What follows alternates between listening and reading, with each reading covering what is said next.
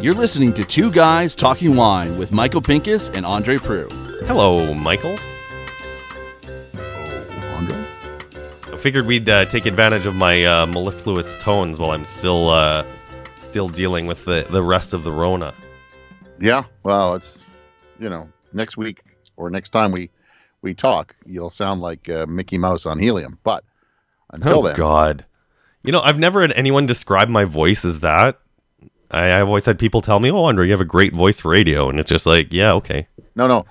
What they've said is you have a great face for radio. Oh, shut up, Michael. And I guess this is part 2 of what I did on my summer vacation. Yeah, and what did you do on your summer vacation? I went to France. Oh, okay, yeah. And we talked a bit about what I learned about Cabernet Franc, which turns out wasn't a whole heck of a lot, although I did bring back a few bottles with me that I will be enjoying down the road. I mean, that's the worst part about traveling with a pregnant lady who also loves wine. It's just like you buy all these like great bottles, and it's just like you can't touch them for 6 months. Yeah. Well, I mean, from the Cab Franc discussion, you were not sold on Loire Cabernet Franc. I think you were I was sold on some, but yeah. You weren't sold on the complete picture. I wasn't sold on the variety yet, but I think I got more out of my trip to the Loire, but I tasted probably more wines from more wineries than you did. Oh, 100%. Came to Cab Franc. 100%. So I could say that I can see the style changing from what I'm used to. Also, I think it did cement Cabernet Franc's place in Ontario. Like the quality of the wines in the Loire Valley weren't completely off the charts compared to Niagara. I think if anything, there's more parity in quality versus price in the Loire Valley for Cabernet Franc between there and Ontario than, let's say, Burgundy. And don't get me wrong, as we've said before, I don't mind spending a few dollars on a bottle of wine, but the price that some of the smaller village and smaller Premier and Grand Crus in Burgundy command, 100%, there's no way they're worth the money. Yeah. And there's my segue from Loire Valley to Burgundy. Got it. Okay. So you were in Burgundy for how long? I spent 2 days there. I did a quick flyby. A quick flyby Burgundy. How many wineries did you go to? I went to 2 and did 2 tastings. Yes. So you really got a wide swath of Burgundy. I did not get a wide swath of Burgundy. And also Burgundy's just like, it's really hard. Like it's a big piece of wine knowledge to digest, I still find, you always say that Italy is the big hole in yours. I find Burgundy is mine.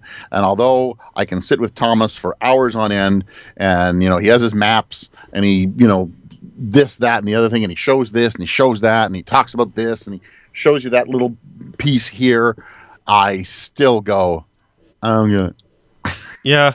You know what? We really need to find a way to get our hands on some more like bottles. The problem is like they're so expensive for you and I to do like a throwaway tasting of. And the thing is, like, even when I'm buying Burgundy for my cellar, and I'll be honest, I'm buying a lot of them at random where I'm hoping to learn. But the interesting thing is, even on this short flyby of a trip, I found a few more correlations in style and regions to what happens in Ontario versus Burgundy. And I don't know if I learned anything. I don't even know the right questions to ask about Burgundy. I think I can ask all the questions that I have about Italian wine.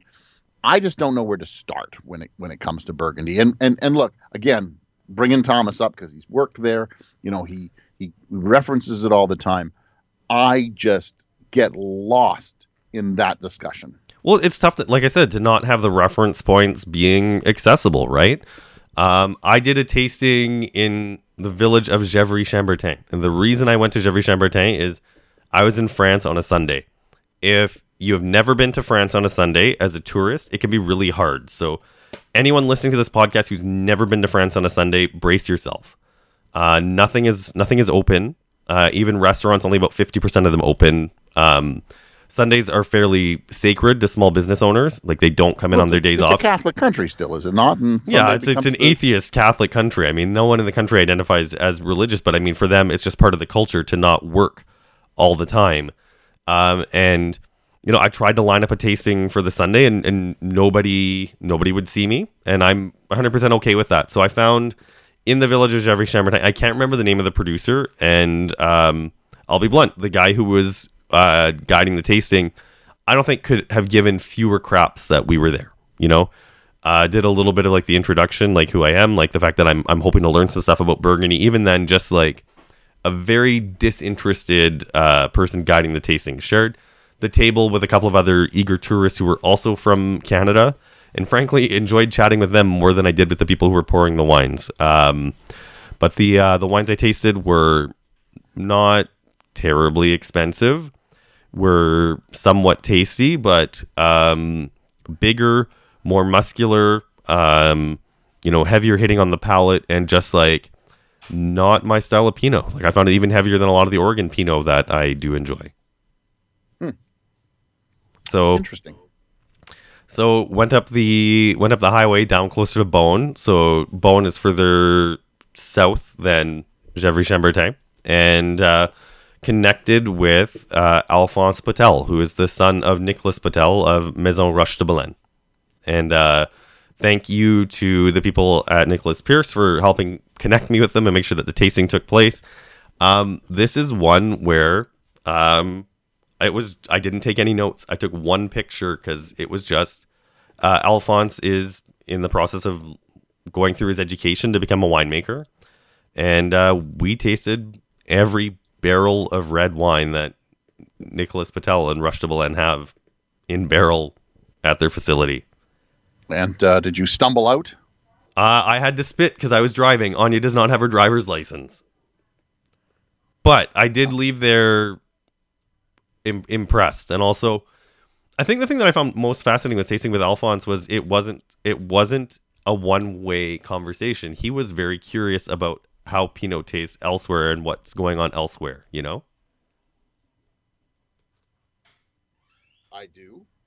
Did you step away from the microphone? I did. I was getting something. Didn't mean to cut off like that. I'm like, he seems to be talking, and then suddenly I just cut off. He stops.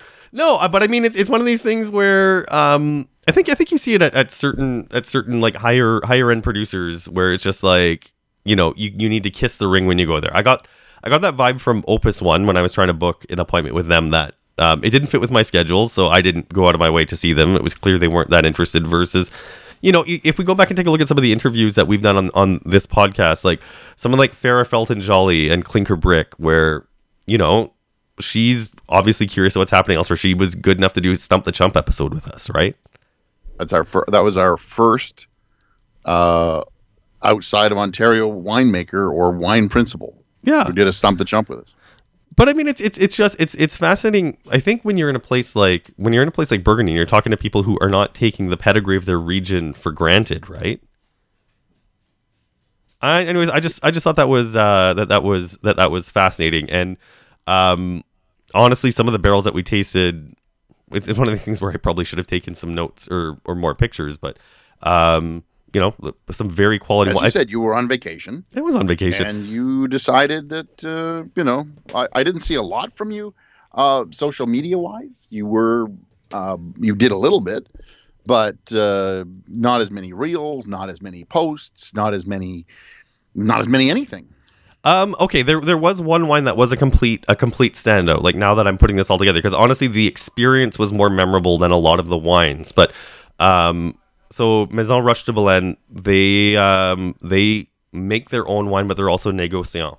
So we tasted some of the whites that they had in bottle ready for market. So they have their domain wines that they make, and they have the négociant wines that Nicolas Potel buys and then sells.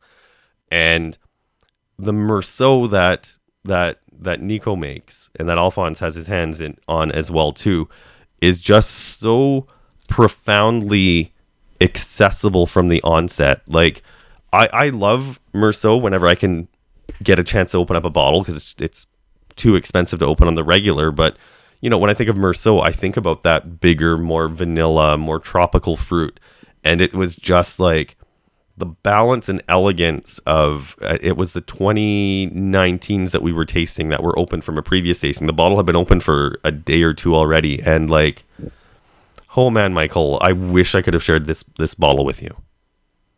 Well, so since you've been to Burgundy, where do you think Ontario stacks up to? Now, granted, you've only done 2 this time, but is Ontario still holding its own with Pinot Noir?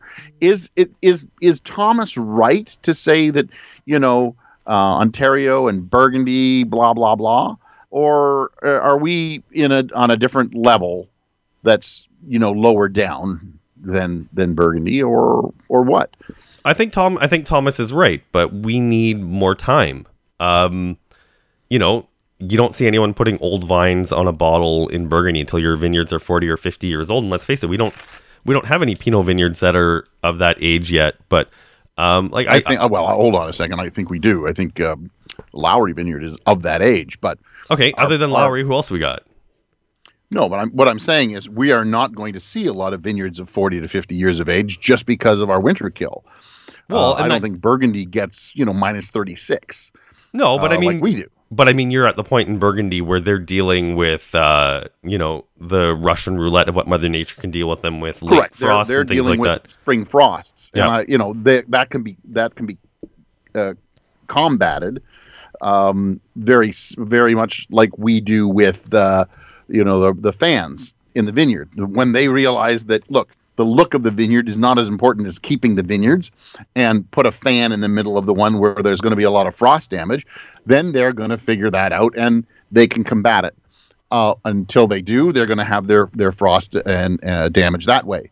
We have figured out how to combat frost and how to combat, that kind of thing. We have not really figured out a way to combat minus 36. That's fair. Completely fair.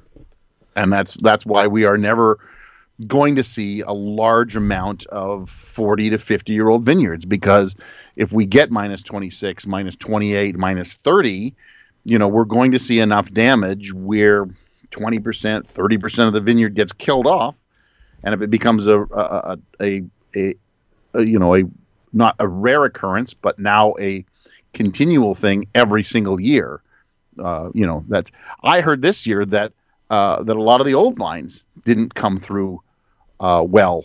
Oh, and for completely different reasons. I think we need to do some more. It might be worth getting someone from the college on to talk about that, because like January was cold, but it was in a fairly steady cold. Like it was -8 for the whole month. We didn't really get hit with that severe -18 snap that we usually get once or twice a year. But in Niagara-on-the-Lake, they did get hit by a good hearty cold of minus 28 or minus 30, if I'm not mistaken, and that's really where a lot of the damage got hit or happened. It wasn't the -8; it was the sudden dip into the -20s. Yes, that did its damage. Yes. Well, and I heard as well too, just the amount of moisture that was still lingering in the soil did a lot of damage to the roots of a lot of the vines, because we had 240 millimeters in October. Like, I mean, there's no way the ground's going to, suck that up, especially in October. Yeah, 100%.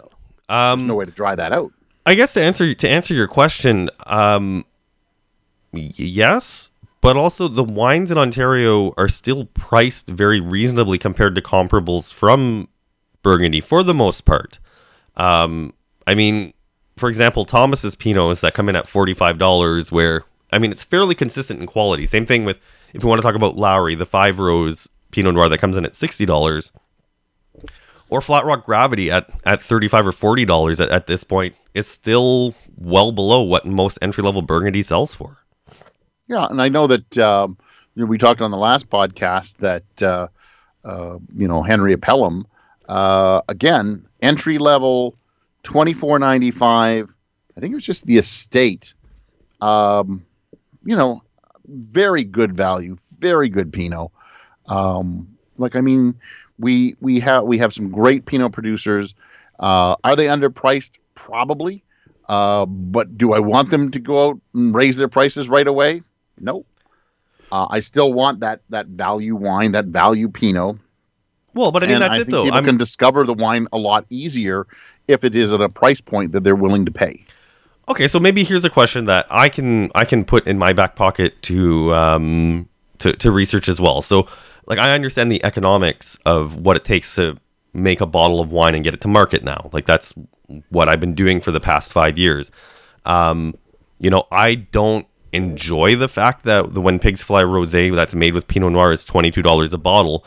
But frankly, I need to sell it at that price so I can cover my margins and make a few dollars to continue to grow the company. Like, I'm not running a non-profit company, but at the same time, like, my wines aren't priced so aggressively that I'm going to be able to build a $5 million estate in the middle of Niagara right now. Like, we have modest margins off of what we're doing. That being said, Pinot is hard to grow, for one. And I mean, the price is set by the government. I can't help but wonder if maybe some of the Pinot Noir growers who have more established vineyards that are contracted out to larger wineries, if they had the ability to negotiate their prices, might be convinced to push their vineyards for quality as opposed to crop yields. I don't know if that's a question that is an issue or not. That has always been my problem with the way that Ontario sells grapes, is that it's all about yield. It's not about yield. It's not about quantity. It's about quality. And that's something, we can get quality. And I think the negotiation has to happen between wineries and growers.